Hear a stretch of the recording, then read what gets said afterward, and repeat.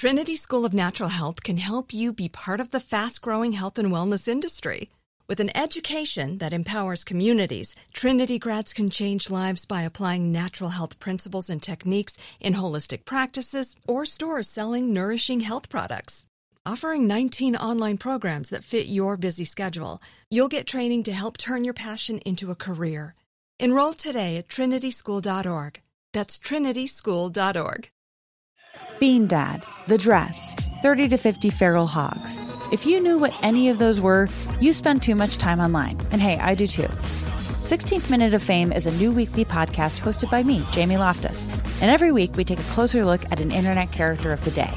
Who are they? What made them so notorious? How did the internet or the algorithm choose them? And what does a person do when they're suddenly confronted with more attention than the human psyche can handle? Listen to 16th Minute of Fame on the iHeartRadio app, Apple Podcasts, or wherever you get your podcasts.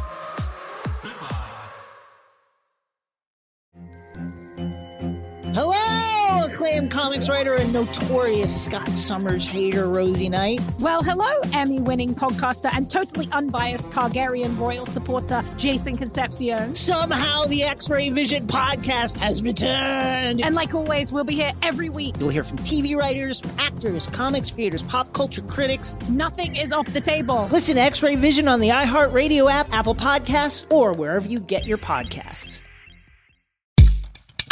You can do your job now, Robert. Oh! Well, I did my job, Sophie. I introduced the podcast. How are we feeling? Everybody good? We all have newly hot bevs. We're doing great. Yeah, we got a hot bev, and we've got a hot bud, Jeff May. Jeff, I got a bone to pick with you. Yeah? What is that bone? Well, Jeff, at the end of last episode, I said, as I was asking you to introduce your pluggables, where did you come from? Where did you go? Where did you come from? And then I had to say Cotton Eye Jeff, which made me sad because if your name had just been Joe, you see what I'm saying here, Jeff? Yeah, my parents would have worked a lot better. Unoriginal enough to do that, yeah, but they just missed Joseph. It's like the one white guy name that nobody in my family has. Let them know they fucked up my joke. I'm sorry. Honestly, like, that's on my dad. Yeah, well, I'm livid now. Jeff, what I'm not livid at is you for being here to continue talking about Nicolae Ceaușescu with me. How are you feeling? There's no place I'd rather be than right here talking about tyrannical despots. Wow, that's a lie, but it's a nice lie. A sweet lie, Jeff. Thank you for that friendly lie. We used to call those white lies, but now I'm going to call them Jeff May lies. I mean, the name Jeff May is pretty synonymous with the word white, so I feel like you got that. It does work either way. Jeffrey May of the Westchester Mays, of course. We got to find more uses for you to do your frumpy American Northeast accent, Jeff. That was perfect.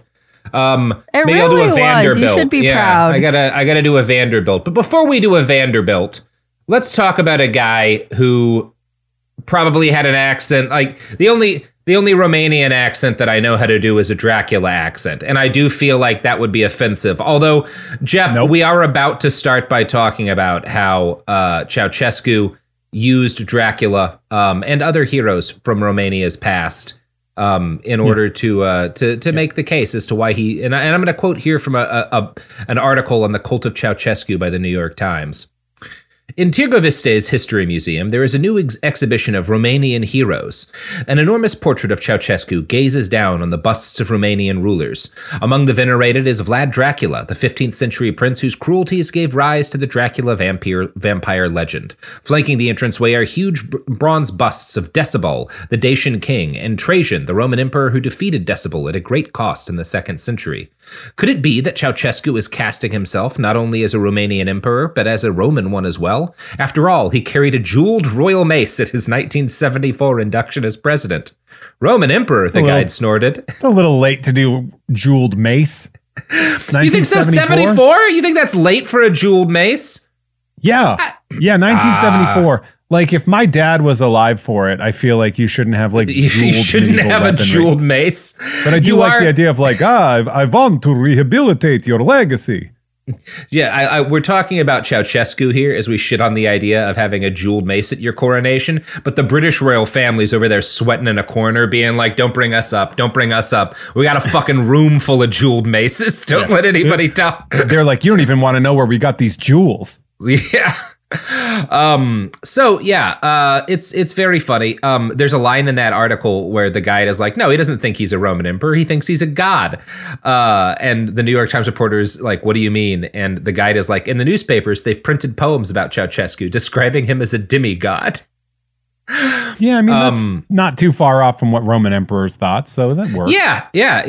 It's good. So, I mean, you could say, yeah, he's honoring his cultural heritage. All of our cultural heritage. As an Italian, I understand the need to believe that some guy who was born into a job is literally divine. It's easier Mario. than thinking, yeah, exactly. Yeah. Thank you. The God of my people. So, why is Mario Italian? What is it about Japanese game designers that made him think like, well, you got a plumber. What's the natural ethnicity for a plumber who fights mushroom people? Wasn't he Italian? Wasn't he the superintendent of the Nintendo of America? Like, he was like, his character was created to basically, he was like some guy that they actually knew.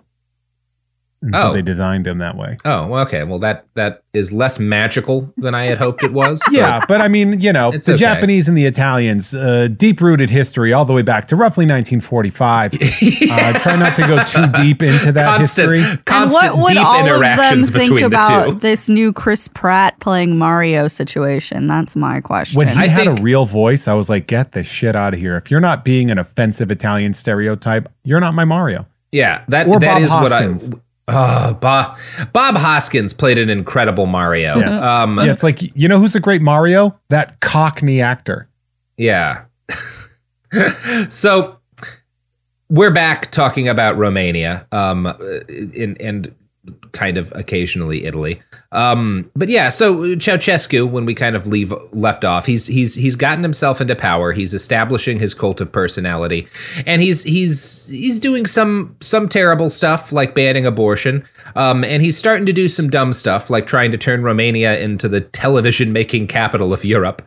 But broadly speaking, things are going okay. And one of the reasons things are going okay is because he does not have enough money yet to realize all of his visions of turning the entire country into a giant factory. And in order to get that kind of money, Ceaușescu knows he's going to need some loans. Now, the Soviet Union does not... One of the funny things about this is for all of the mismanagement the USSR was guilty of, they're totally right here, where they're like, no, man, just keep growing food. Making TVs probably isn't going to work out for Romania, and it doesn't. So they're not going to give Romania the resources that Ceaușescu thinks they need in order to become this manufacturing capital of Europe. But you know who does have a lot of money and who's really willing to use it on stupid shit? The United States of America. Now, that's our thing. That is our thing. We will put a lot of money into some very dumb shit because we have infinity dollars. Now, the problem with this is that the United States is the beating heart of global capitalism, and Romania is, in theory, a Stalinist state, right? A state that's based on at least quasi-Stalinist policies. So the fact that Ceaușescu decides to get in bed with the U.S.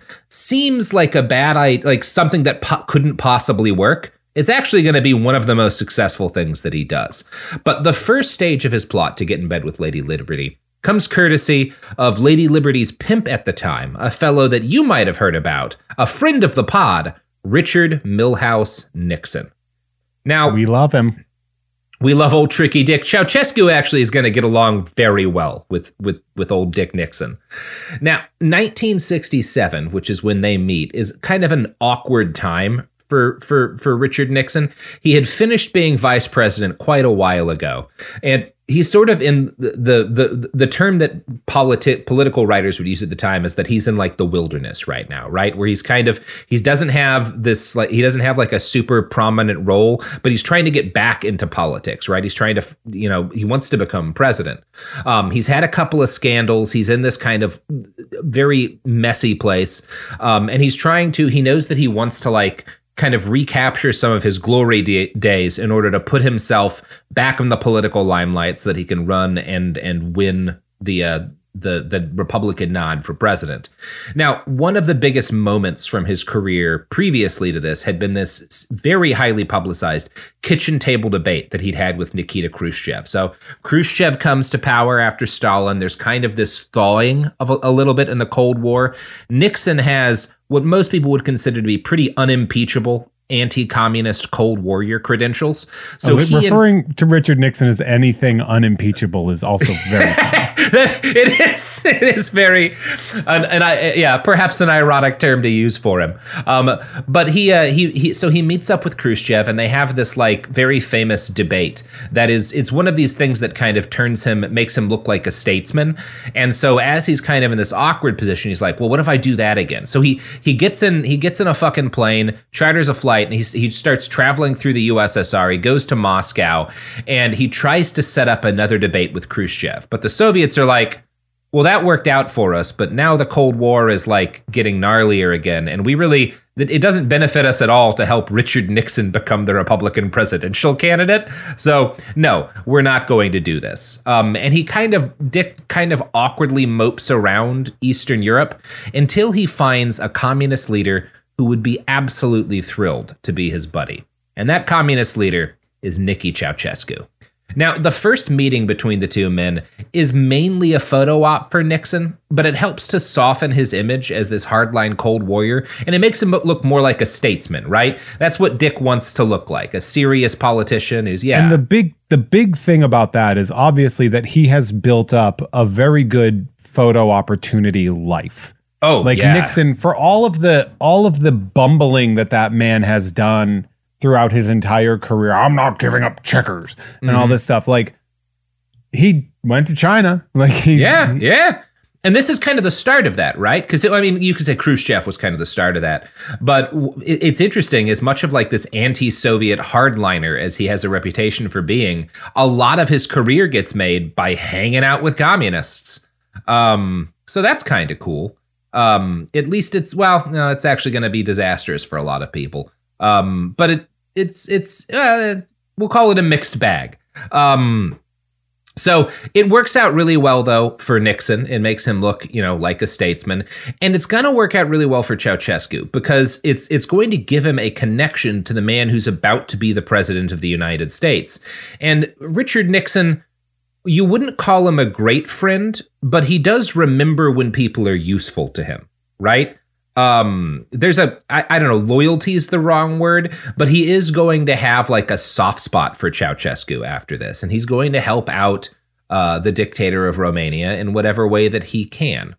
Now, this does a couple of things for Ceaușescu besides just sort of making him look like, oh, maybe this guy's actually not as much of a hardline communist as we'd been led to believe. The first thing it does outside of that is it's him throwing a middle finger at Moscow, right? The Soviets don't want him to do this. And one of the other things that's happening in this period, this is when you have that big Sino-Soviet split. So there's literally like soldiers killing each other, Chinese and Soviet soldiers killing each other on like the borders of both countries, right? This is a really nasty time and this conflict is escalating. And the Soviet Union basically asks Ceaușescu to stand with them against the People's Republic of China. And he's like, no, I'm not going to do that. I'm not going to actually take a side in this Sino-Soviet split in the way that you want me to. So by doing that and by having Nixon over, he's kind of provided a bridge for the Americans where they're like, well, we actually would really like to be able to communicate and talk and settle things directly with China. And we've had to do that kind of through the Soviet Union prior to this. And now there's this guy Ceaușescu, who the Chinese like. Mao likes Ceaușescu because Ceaușescu wouldn't throw down against him with the USSR. And he's already had Nixon over. So maybe we can work with this guy. Maybe this guy is going to be our buddy and help us like smooth out some shit. So this is a bold move. It's risky, but you have to say this is actually, he's going to do a lot of stupid things. Most of the things Ceaușescu does are very dumb. This is good foreign policy. He's actually playing very intelligently all these kind of powers off each other for his own benefit. Yeah. He's pretty good at this. It's intrigue. Yeah, it's intrigue. He's surprisingly adept at intrigue. Yeah, and it's one of those things, if he had never been running the country, if he'd just been like Romania's head of foreign, policy or something, he might have actually been pretty good at his job. The problem is that no one actually is ever good at the job that he has, which is like guy in charge of an entire country down to the lives of individual people in it. But he's pretty good at the foreign policy shit. And he's going to double down on this foreign policy success in August of 1968, when events in Czechoslovakia provide him with a golden opportunity. So the Czechs elect a new first secretary, and Czechoslovakia is a communist state. They elect a new first secretary of their party, a guy named Alexander Dubček. And Dubček is a communist, but he is a reformer, right? He's very popular in the West because while he's still a commie, he's this kind of communist who's got more democratic attitudes about how things ought to work.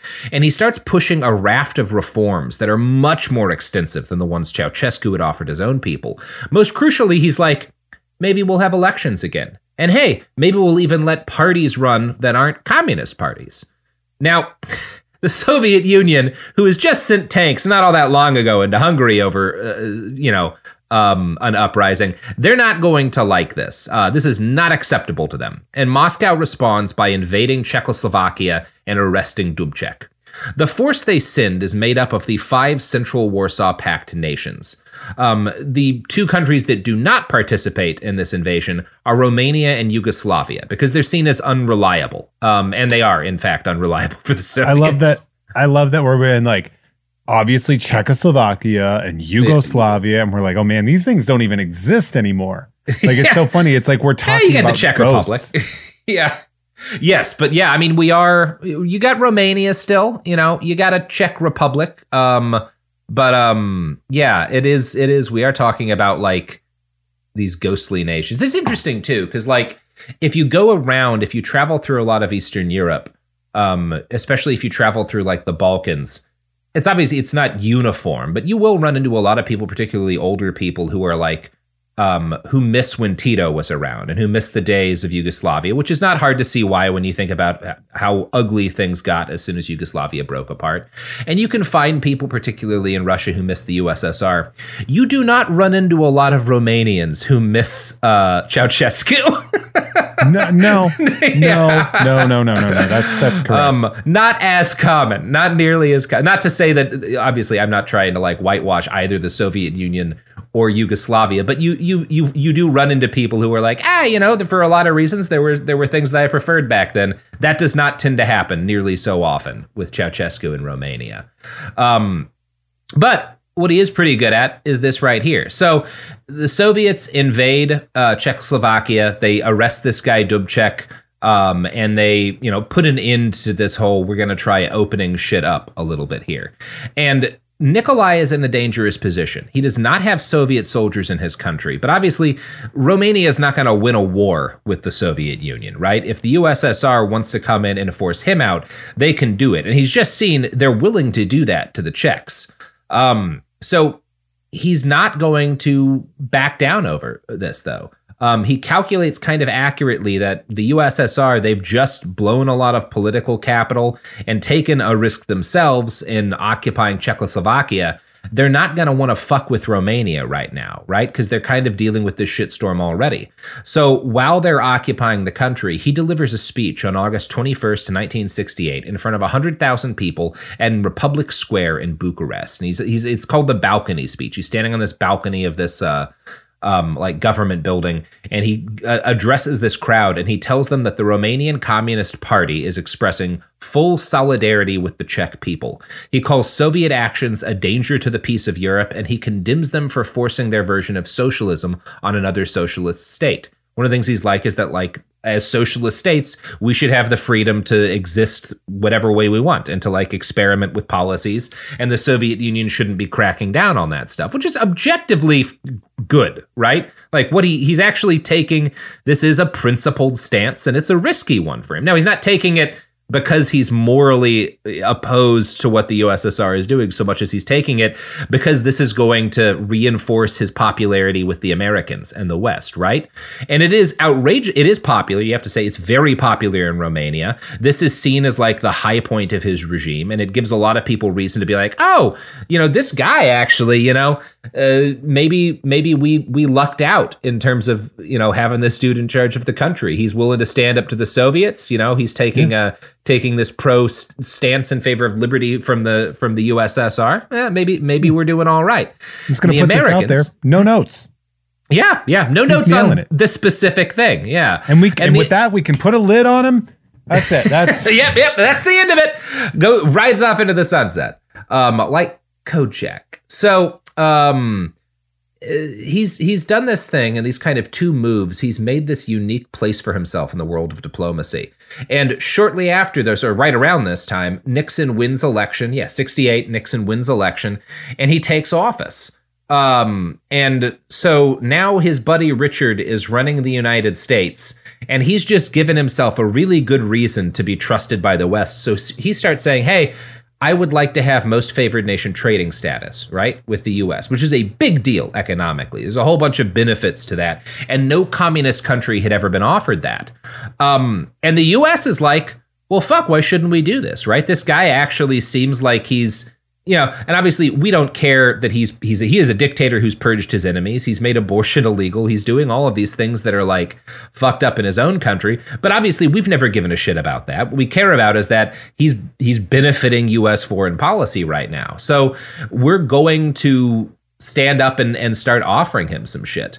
And one of the things that means is that, like, Romania does eventually get most favored nation trading status. But the other thing it means is that Tricky Dick is going to start talking to American business leaders and American banks and being like, yeah, you can trust Ceaușescu, invest in his country, give him some loans. It's gonna work out very well. Man. He's a trustworthy man.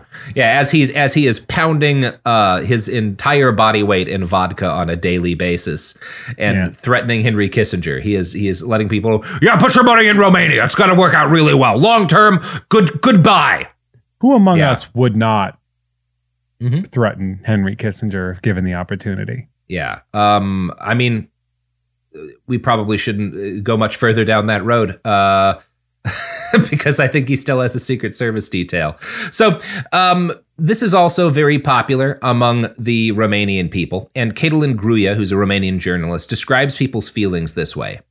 Romanians lived better, and they were proud of their president. Frustrated by history, they saw in Ceaușescu one of their own, who was on equal standing with the world's bigger players. When he condemned the military intervention in Czechoslovakia, Romanian enthusiasm was spontaneous. This act of defiance against Moscow brought him the respect of the entire world.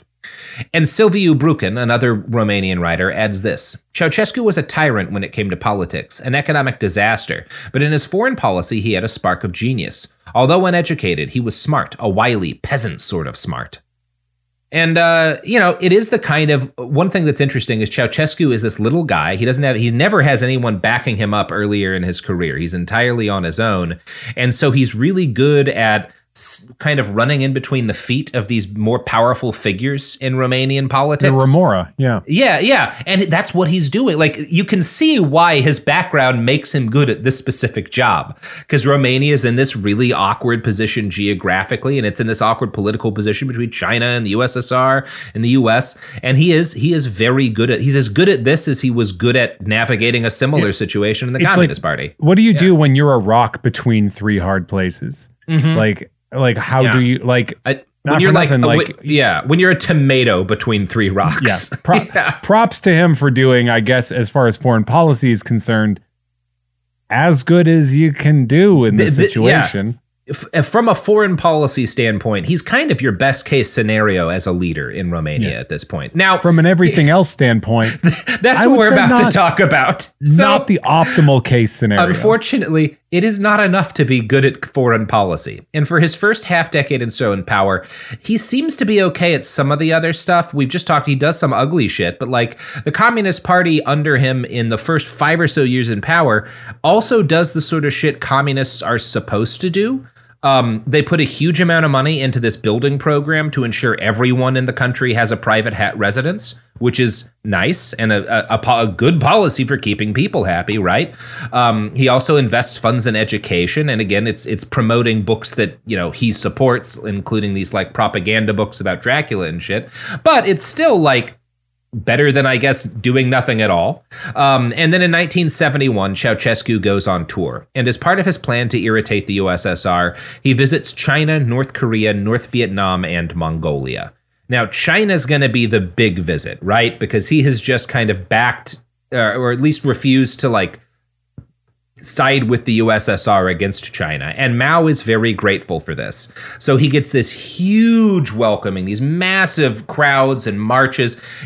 China's... And then he played for 3 hours straight. Mm-hmm. Yeah.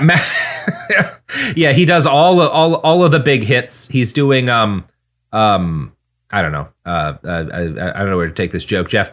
But Mao shows him a very good time. And obviously, China, massive, powerful country. So coming from Romania, Mao was able to show off these huge factories, these massive crowds of soldiers and workers marching in unison. And he and Ceaușescu and Elena, look at all this and they start to get really jealous because they're like, well, shit, this is like a first-class world power. And, we're us. And I would really like it if we could be a little bit more like Mao. One of the things that he and Elena do is they go to see this play put on by Mao's fourth wife, Zhang Qing. And they see for the first time what this like real cult of personality looks like, because Mao's fourth wife and Mao both have very effective cults of personality, massive and expansive, huge numbers of people, have all these books about them and paintings and portraits everywhere. I made the joke, the 3 hour, he performed for 3 hours talking about being on tour. Yeah, I mean, it's actually kind of the opposite of that, because Ceaușescu is and Elena, like Nicolae and Elena are the audience, and Mao is putting on a show for all of them, right? He's got these huge crowds of soldiers and of workers like marching in unison. He's got all of these, like they go see these beautiful elaborate plays. He takes them to see these factories, and Nicolae is just, first off, he's blown away by all of this, but he's kind of like jealous, right? Because China is on its way to becoming kind of this first-class world power, and Romania is a pretty small country by comparison. So he falls in love both with this idea of power that Mao is able to show, but also he becomes aware of this huge cult of personality around Mao and around Mao's fourth wife, where they've got all of these books about them, all of these plays that are both like dedicated to them and dedicated to like kind of referencing them, and they've got, portraits up everywhere. And he sees, number one, wow, this is really what you can do when you get off your ass and you put together a first-class cult of personality.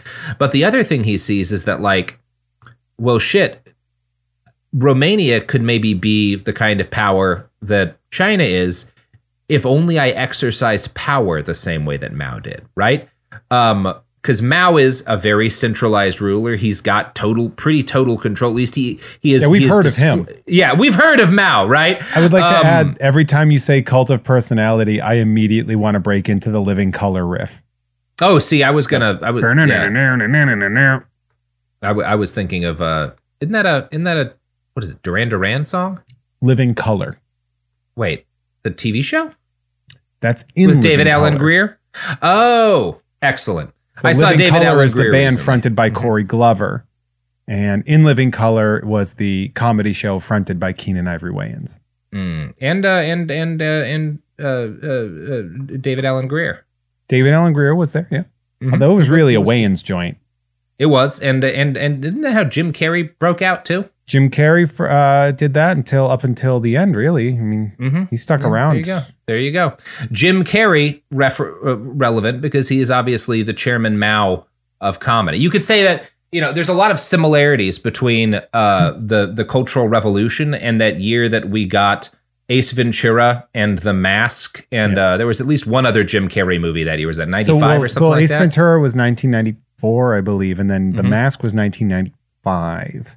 I think you had Dumb and Dumber around the same somewhere time in there too. Much like Mao declaring war on the sparrows. I don't know. Well, I mean, if you think about there's it, a lot of similarities between them all. When he was showing up, he was saying, "Let me show you something," and that's a very Fire Marshal Bill line right there. So it all does tie together. Lot of similarities between the two men. But who won't make inappropriate references to tragedies from Jim Carrey's life?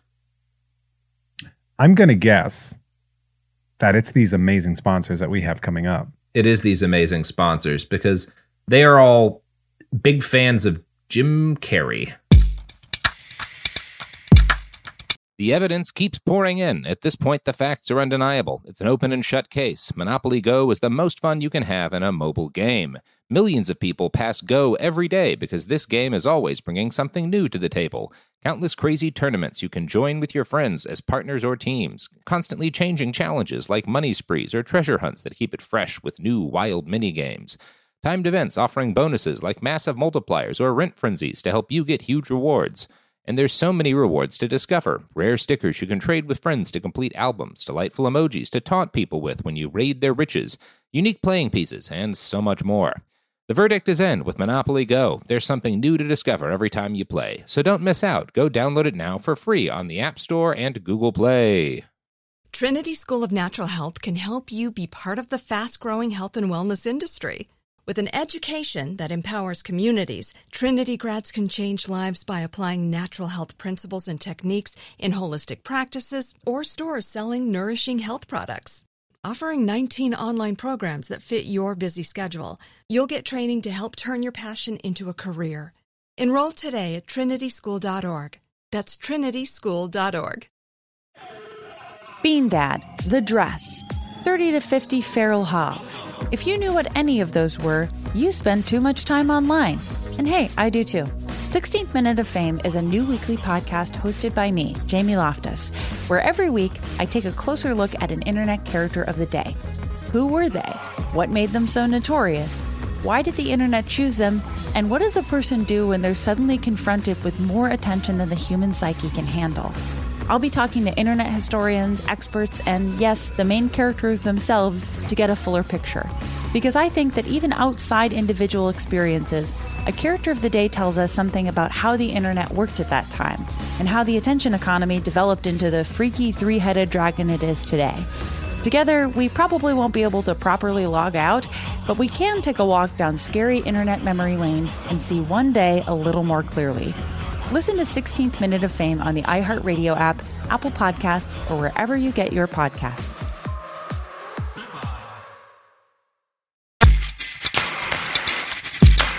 We're back.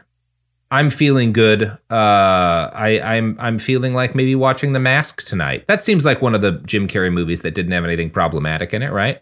The Mask is pretty good. He also saved him a lot of money in CGI by being able to do a lot of that stuff. Yeah. Interestingly enough, that is one of 4 movies that were produced by Dark Horse Comics in 1995-ish. So you had a 2-year span where we had 4 movies. You had The Mask, you had Tank Girl, you had Time Cop, and Barbed Wire.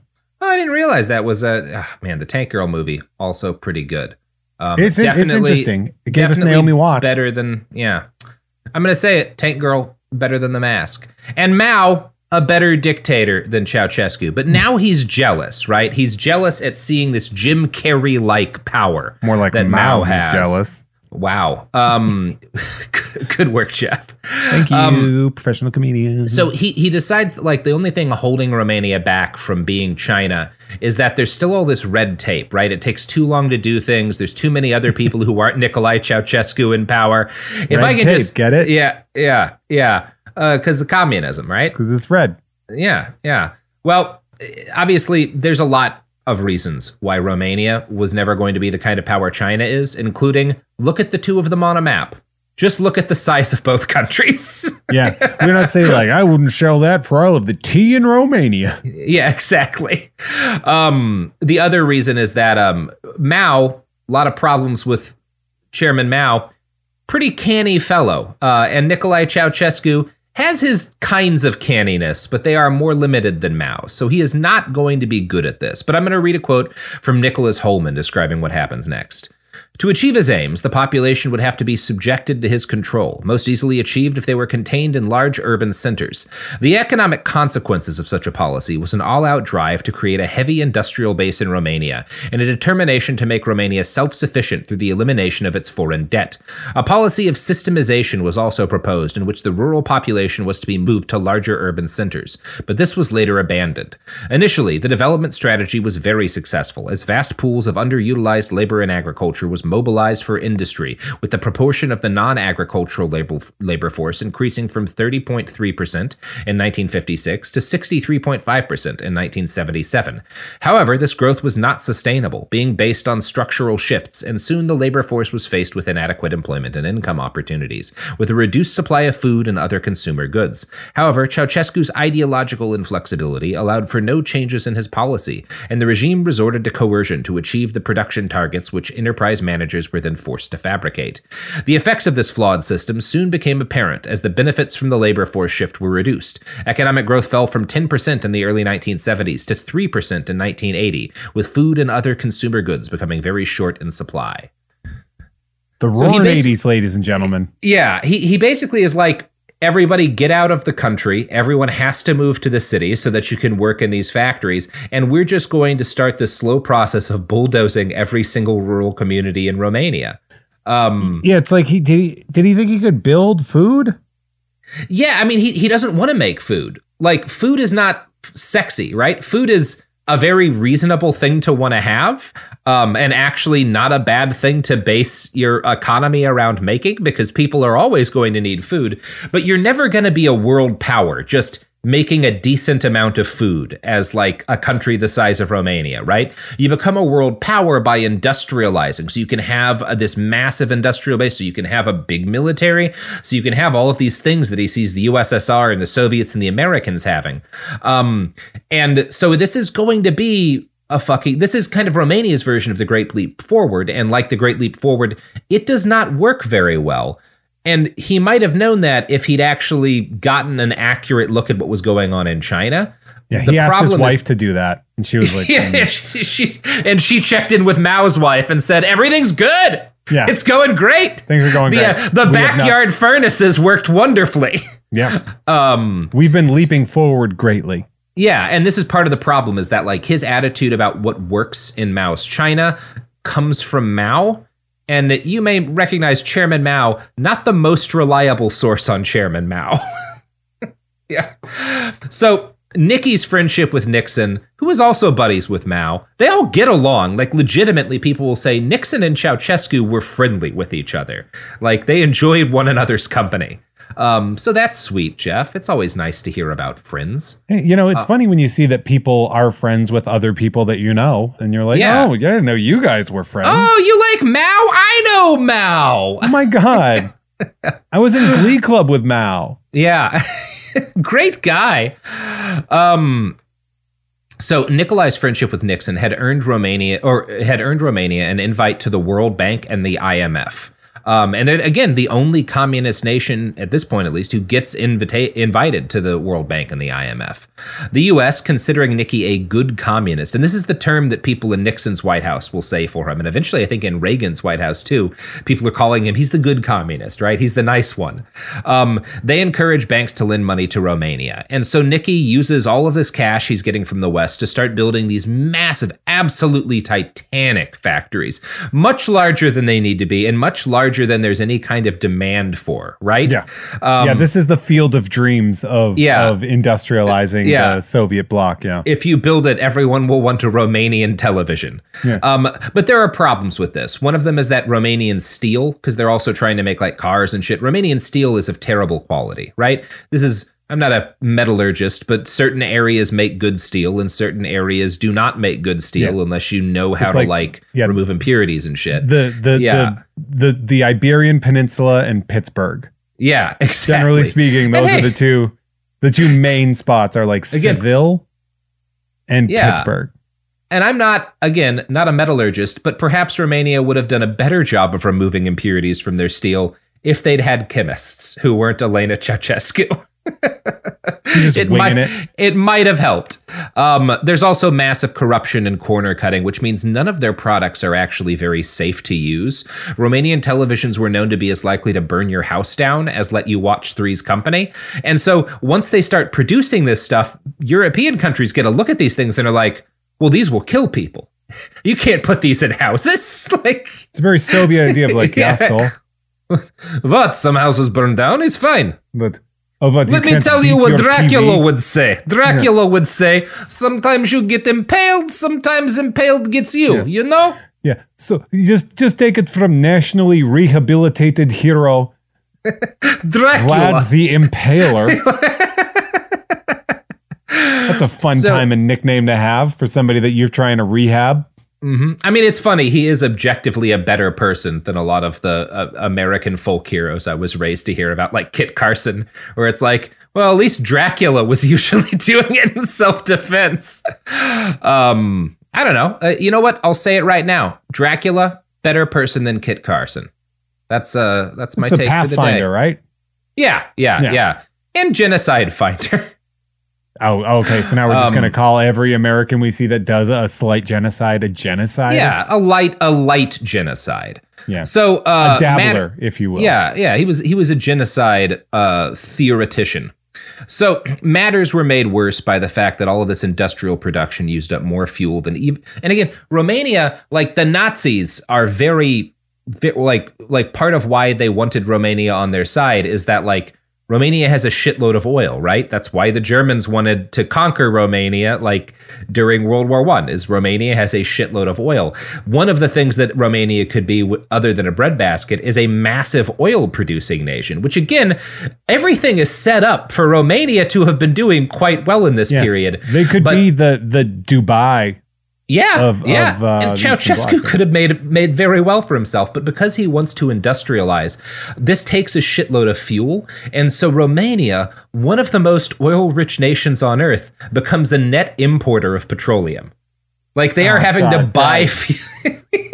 Guys, what are you doing? They are buying oil from Iran because he's using up all of their fuel trying to make fucking televisions. God. Yeah, it's like if the Saudi king embarked on a building program that forced them to buy oil from Texas, where it's like, what the fuck are you doing? Yeah, in what world? You shouldn't need to do this. Yeah. This should have been a sign that something was awry. You had no right.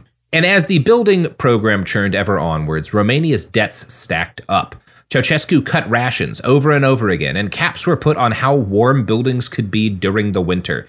It was like if it was above 16 degrees Fahrenheit, I think you had to, that was the equivalent. You weren't allowed to use heating at all, which is like, that's quite cold. That's below freezing. Yeah. And it becomes increasingly common for the old and sick to freeze to death in winter. Again, in a country with some of the largest oil reserves in Europe. Should not have been a problem they were dealing with. Now, this was, of course, very stressful for Nicky, and he opted to blow off steam in one of the most time-honored traditions of European rulers, shooting hundreds and hundreds of animals. Now, Romania is a country with a long sporting tradition, and as a result, brown bears had been prized hunts of the Romanian nobility for, presumably for thousands of years. And as a result, the whole country of Romania had less than 900 brown bears when the monarchy fell, right? By the time Ceaușescu took power, socialist policies had rehabilitated the bear count because, again, there's not any nobles hunting bears at this period of time for sport. Communists are pretty good about shutting. Yeah, one thing communists are great at, making sure that doesn't happen. Yeah. For a little while. So the early years of communism are very good for Romania's bear population. It goes from about 800-900 prior to communists taking over to about 2,500 by kind of the first 10 years or so of Nicky's regime. So that's good. Bears are fucking. Those bears are fucking. Nobody's killing them. So does a bear fuck in the woods? In Romania, they did for a while. Yeah. And then Ceaușescu found out that it's kind of fun to shoot things. So one of the things he does when he gets into hunting, if you're a dictator and you take up a hobby, you can get really into that hobby. So he takes personal possession of all of the best hunting land in Romania. And so the game wardens who are watching these areas realize that, like, if I want to keep my job, anytime the boss comes by, I need to make sure he gets to shoot something, right? Which you may recognize as not really hunting, but we're about to talk about that. And I'm going to quote from the Atlantic hunting here. Isn't. Yeah. This is less hunting than most bad hunting. This is like the guys who pay $500,000 to shoot an elephant in the head from a truck would look at what Ceaușescu's about to do and be like, well, that's a little gross. Yeah. So I'm going to quote from the Atlantic here. One district competed against another for his visits, offering big bears and rack-heavy stags as easy targets for his expensive imported rifles. For a typical hunt, Ceaușescu would fly in by helicopter, landing on a pad cleared within the hunting area. From there, he'd be taken by rough-terrain vehicle. In earlier years, he favored jeeps. Later, a Russian-made, the Gaz, and later still a rattletrap Romanian imitation, the Aro. Along forest roads to a point very near the spot where hungry bears or rutting red deer were expected to appear. He would walk the short distance to a strategically placed high seat, a tight little draw that served as a game corridor, for example, or along a stream where the gurgling water would cover noises made by a hunter. Usually he was accompanied by at least one security officer who would carry his weapons and ammunition, and a forestry official from the district office. Many other forest department employees would have been involved in preparing for his visit, but they were kept at a distance during the actual hunt. In the high seat, Ceaușescu had little patience for waiting and watching. His attention span, according to a witness who had worked with him often, was 5 minutes. The report of his short attention span comes from Vasil Crisan, a forestry official who later published a memoir in German, the title of which translates as Ceaușescu, Hunter or Butcher.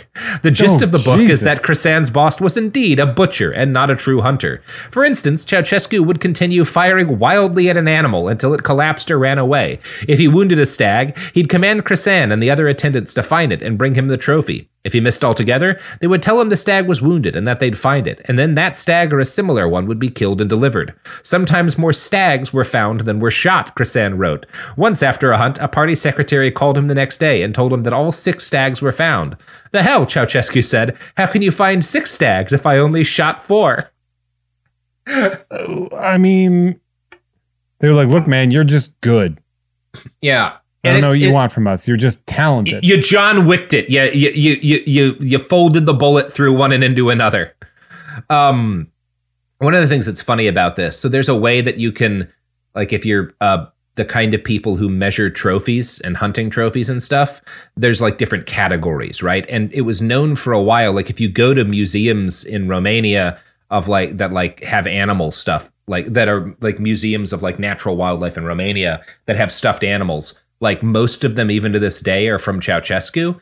And he was noted during the time when he was hunting for he had like a weird number of incredibly high quality trophies, particularly for bears. And there were a lot of questions about like, how are there so many bears of that size in Romania? Like there shouldn't be that many trophies that big. And it came out after his fall that what his, the people who were responsible for keeping him happy were doing is they were stretching the hides in a bunch of fucked up ways in order to make it look like the bears were much bigger than they were.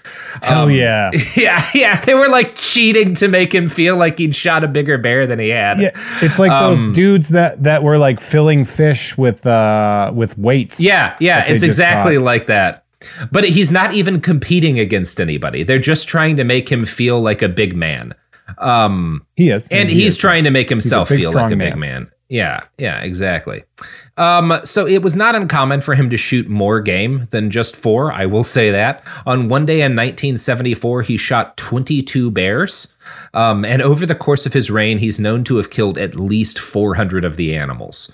He also blew off steam in the gigantic, almost impossibly large mansion he had constructed for himself, using some of those same foreign loan dollars that he'd used to make giant factories with. I know this is the name of the show, but this guy's kind of a dick. He is a little bit. We are getting well into the bastardry now. So when he had taken power, Nicky had actually refused to live in the mansion occupied by his predecessor.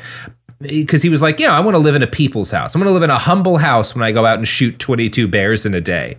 But then he visits Mao and he comes back and he's like, actually, I think I want a palace. So he builds one for himself using the people's money that has 80 rooms, a jacuzzi, and a movie theater where he can watch Kojak. That sounds awesome. It does sound awesome. Look, it's objectively sweet to have your own private Kojak theater. But that's not a thing that I would be like, this is a problem. I'd be like, this guy gets it. Although perhaps not very communist. Yeah. But yeah. You know what is communist? I mean, I'm at a loss because there's so much stuff that we've talked about that is communist. The products and services that support this podcast, all proud members of the Romanian Communist Party. The evidence keeps pouring in. At this point, the facts are undeniable. It's an open and shut case. Monopoly Go is the most fun you can have in a mobile game. Millions of people pass Go every day because this game is always bringing something new to the table. Countless crazy tournaments you can join with your friends as partners or teams. Constantly changing challenges like money sprees or treasure hunts that keep it fresh with new wild mini-games. Timed events offering bonuses like massive multipliers or rent frenzies to help you get huge rewards. And there's so many rewards to discover. Rare stickers you can trade with friends to complete albums, delightful emojis to taunt people with when you raid their riches, unique playing pieces, and so much more. The verdict is in with Monopoly Go. There's something new to discover every time you play. So don't miss out. Go download it now for free on the App Store and Google Play.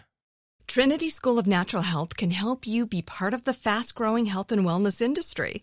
With an education that empowers communities, Trinity grads can change lives by applying natural health principles and techniques in holistic practices or stores selling nourishing health products.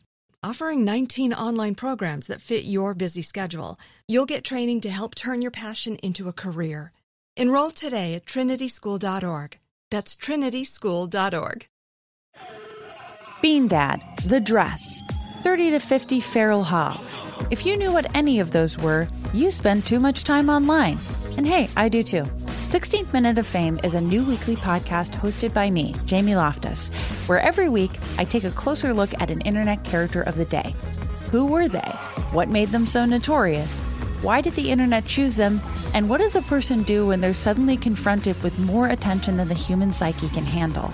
I'll be talking to internet historians, experts, and yes, the main characters themselves to get a fuller picture. Because I think that even outside individual experiences, a character of the day tells us something about how the internet worked at that time, and how the attention economy developed into the freaky three-headed dragon it is today. Together, we probably won't be able to properly log out, but we can take a walk down scary internet memory lane and see one day a little more clearly. Listen to 16th Minute of Fame on the iHeartRadio app, Apple Podcasts, or wherever you get your podcasts.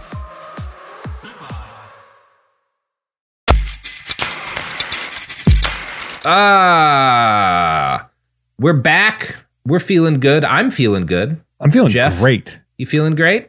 Yeah. Excellent. So I feel like I've horrible. Thank you, Sophie. Cool. Have you considered hunting 22 bears? Yeah. Sophie, why don't you and I go out? We'll shoot 22 bears. We'll come back. We'll have us a good time. I'll pass. You don't want to shoot 22 bears with me, Sophie? Like you don't even want to run Romania. Wow. No, yeah. I'm good. Yeah, you're never going to wind up in charge of Romania with that attitude, Soph. 22 bears, it's a little bit much for my taste, you know? Okay. What about an even baker's dozen? No. Half a Ceaușescu worth of barely bears over for half, the day. Yeah. No. Still gonna Honestly, pass. dreamers dream. Yeah, so exactly. Dare to dream. Follow your fucking... But if you feel like doing that, I'll lie for you in court.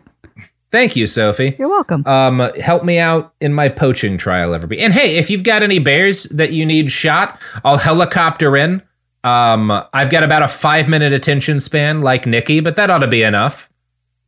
Allegedly. Yeah, you're fine. You're fine. Yeah, it'll be good. I'll just keep shooting until I hit something. Much like Ceaușescu. Now, so Ceaușescu builds himself this mansion, but he realizes, he decides pretty quickly, it's nice having a mansion, certainly, but that's also not nearly enough for a guy with my kind of tastes. And so there's this, in 1977, there's this devastating earthquake in the capital, in Bucharest.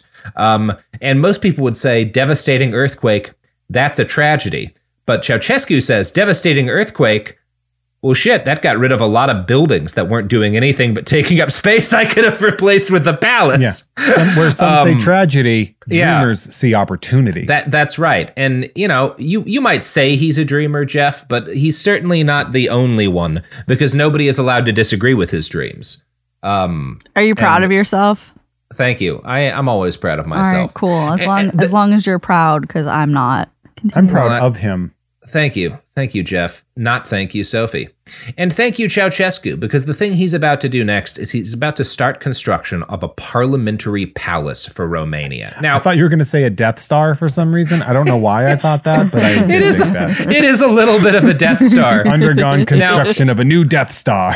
It is going to be a Death Star for the Romanian economy, because the palace they are building, again, Romania, lovely country, lot of great resources, not a massive country, right? 10 to 20 million people, kind of over the course of his reign, it gets up to about 20 million people. So not like tiny, but not a massive country. And Ceaușescu decides we need one of the largest buildings ever constructed by human hands in order to act as the center for our government. Let's not forget tourism dollars, folks. Yeah, well, that's not legal. Under that's the biggest ball of yarn of Romania.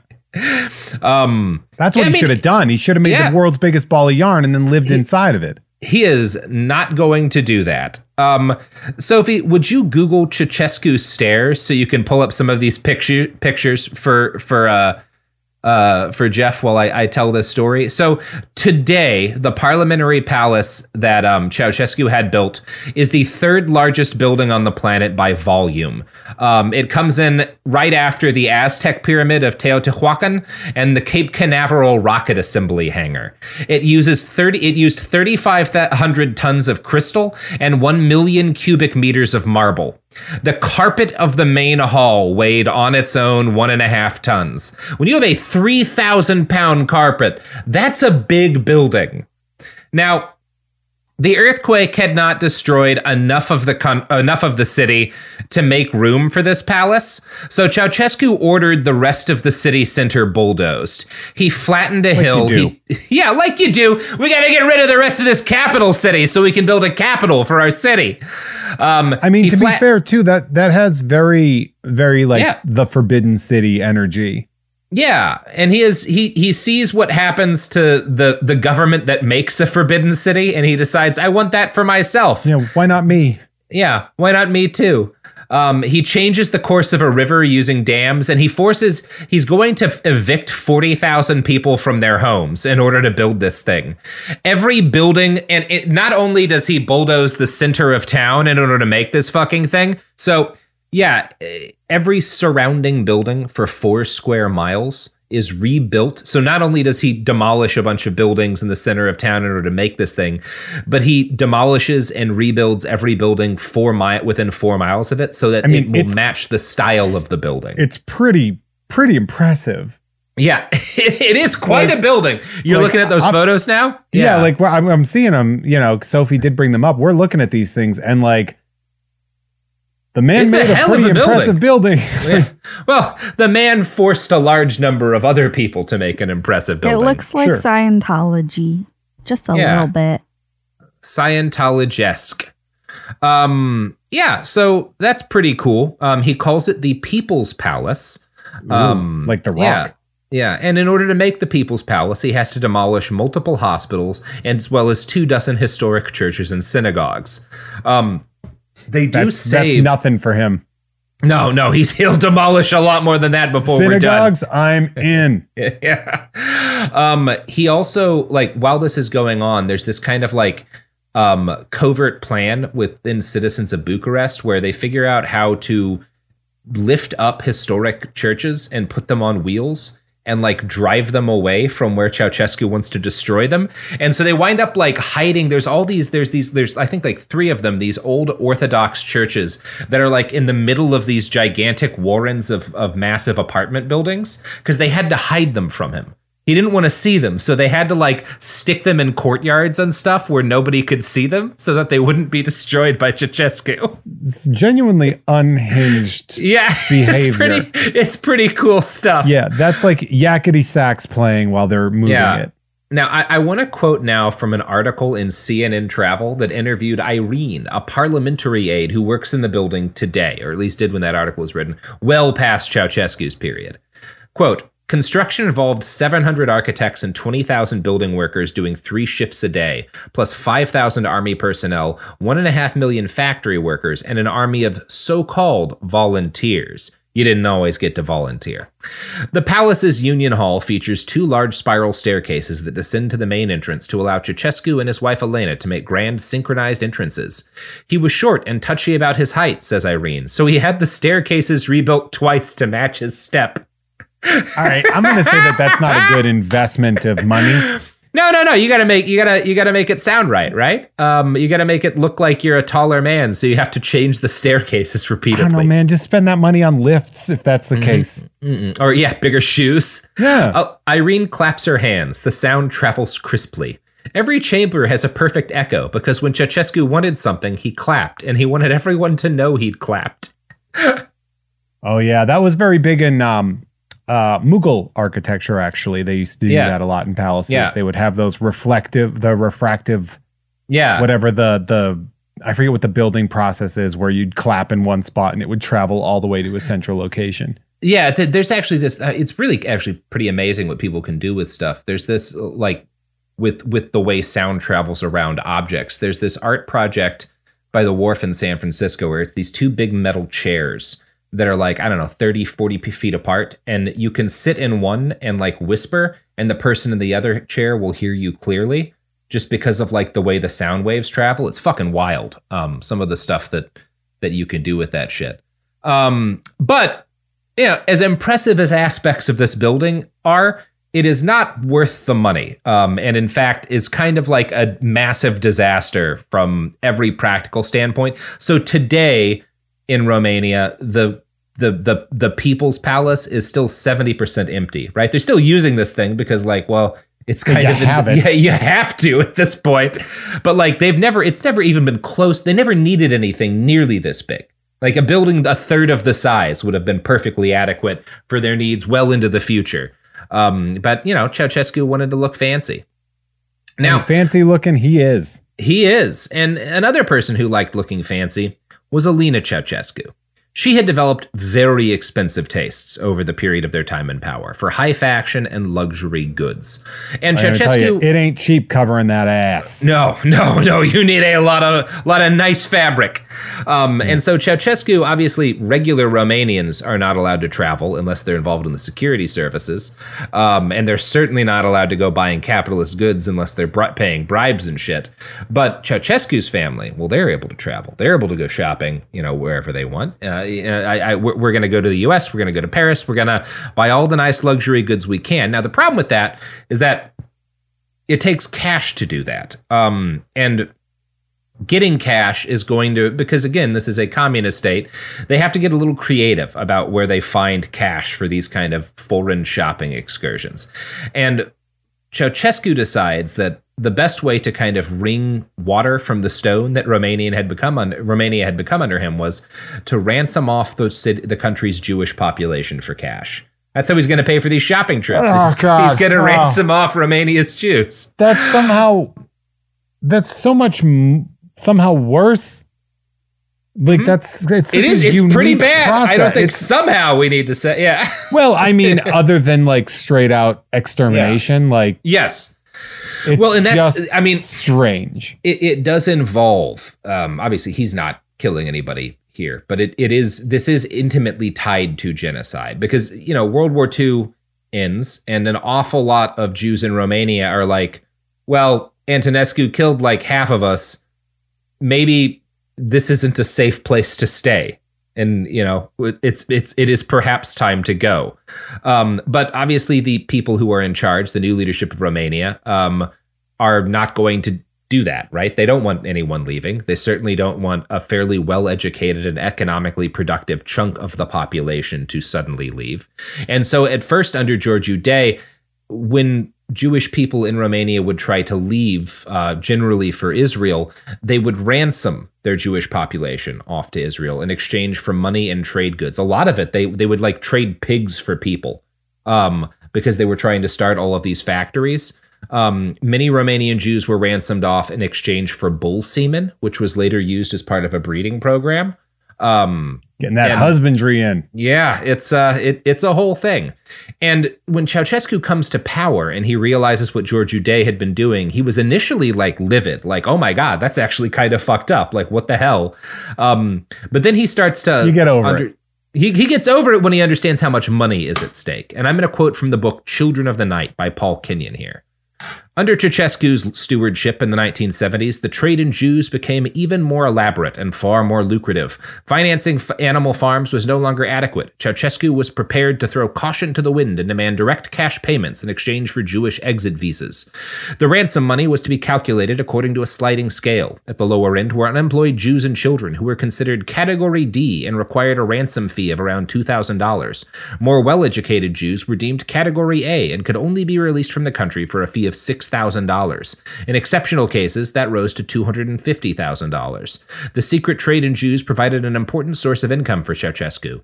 He never drew an official salary and, in fact, never actually earned a penny in his life, having worked in exchange for food and lodging when he was an apprentice shoemaker. The ransom money constituted an emergency slush fund. He kept it in secret bank accounts alongside the proceeds from other covert operations carried out by his foreign intelligence services. According to the former chief of his foreign intelligence services, Jan Pasipa, these accounts contained around $400 million by the mid-1970s. They were used to buy Western motor cars for Ceaușescu's children and custom-built armored Mercedes limousines for the leader and his wife.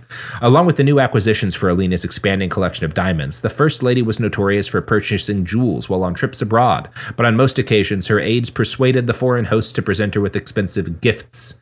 "This is for a rainy day," Ceaușescu would whisper to Pasipa as they discussed the slush fund while walking along the moonlit pathways around his villa. So that's cool. He's a Jew salesman? Yes, he's selling them to Israel. That's such an uncomfortable thing. Yeah, it is pretty gross. Pretty gross. Now, within the broad context of his, at least these people are getting out of Ceaușescu's Romania. But yeah, we probably don't need to do that. So, I don't know, Jeff, you don't make your money by ransoming Holocaust survivors off to another country. How do you make your money? That is fair. That's a great question. Occasionally I win small fortunes on Netflix game shows. But when I'm not doing that, I do stand up and I am a podcaster. Mm-hmm. I am also a podcaster. I don't do stand up. But you know what I do like is hearing you and Tom watch Batman. That's right. Tom and Jeff Watch Batman is a podcast I do with Tom Ryman on Gamefully Unemployed, where we go through all of the annals of Batman history and we talk about it. And we are doing 1973's Super Friends, and that is insane. So you can check that out at Gamefully Unemployed. You can also hear You Don't Even Like Sports and Unpopular Opinion, both on the Unpops Network with Adam Todd Brown. And I do my own show called Jeff Has Cool Friends, which is a sort of long form interview podcast with people I know that have cool jobs. And we talk about it, and that's really fun. And that you can get for free if you just look up Jeff Has Cool Friends wherever, or you can go to patreon.com/Jeff May. You get early access to uncensored episodes with bonus content, as well as access to shows like Ugh Fine with Kim Krall, which is a monthly show. The monthly show Nerd with Dre Alvarez, which is a deep dive into nerdy histories between me, who is more of like an artsy nerd, and Dre Alvarez is a stats nerd. So it's an interesting clash of two worlds in that regard. If you want to see me live, I run a stand-up show in a toy store in Burbank called Mint on Card. It is the second Friday of every month at Blast from the Past on Magnolia in Burbank, California. So our next show will be coming up real quick, February 10th. And if you live in New England, I'm doing a very rare one-night only show at Redemption Rock Brewery in Worcester, Massachusetts. And that is Wednesday, February 22nd. I'm very excited to be able to get home. I perform back home once a year. And it seems like this is going to be it. I do a lot of local talent. I managed to make sure that the people that I work with are not scum, which is very hard in comedy. Yeah. Yeah. Boy, almost. You know what? It's almost as hard as finding a good dictator. Yeah. No, it's very hard. It's I get to take the moral high point of saying if I find out a comedian is a rapist, I don't work with them anymore. Yeah. And the clubs, very hard to get the clubs to buy into that. Yeah. But I love stand-up. I love doing it. I love my hometown. I love performing. I keep the tickets cheap. So if you want to check that out, Redemption Rock Brewery, and you can go to my social media at Hey There Jeff Rowe for more information about that. Hell yeah. We'll check all of that out. And I don't know, go to hell. Wait, you know what we should do? Huh? We should do this again in a couple days. We should do this again in a couple of days and talk more about Ceaușescu, particularly the end of Ceaușescu. Actually, there's a lot of other fucked up shit, including the inevitable consequence of banning all contraception in your country. And we'll talk cults of personality. We'll talk getting shot with your wife. All the good Ceaușescu shit. If you're going to get shot with someone, might as well be with your wife, right? Yeah, I mean, not if it's Elena. Actually, no, that sounds awful. Yeah, that sounds actually, well, maybe worse. I don't know. Yeah, that's actually way worse. Yeah, who knows? We all, as everybody gets to choose who you want to get shot with. That's not true. Anyway, episode's over. Perfect finish. Excellent dismount. Behind the Bastards is a production of Cool Zone Media. For more from Cool Zone Media, visit our website, coolzonemedia.com, or check us out on the iHeartRadio app, Apple Podcasts, or wherever you get your podcasts. Trinity School of Natural Health can help you be part of the fast-growing health and wellness industry. With an education that empowers communities, Trinity grads can change lives by applying natural health principles and techniques in holistic practices or stores selling nourishing health products. Offering 19 online programs that fit your busy schedule, you'll get training to help turn your passion into a career. Enroll today at trinityschool.org. That's trinityschool.org. Bean Dad, The Dress, 30 to 50 Feral Hogs. If you knew what any of those were, you spend too much time online. And hey, I do too. 16th Minute of Fame is a new weekly podcast hosted by me, Jamie Loftus. And every week we take a closer look at an internet character of the day. Who are they? What made them so notorious? How did the internet or the algorithm choose them? And what does a person do when they're suddenly confronted with more attention than the human psyche can handle? Listen to 16th Minute of Fame on the iHeartRadio app, Apple Podcasts, or wherever you get your podcasts.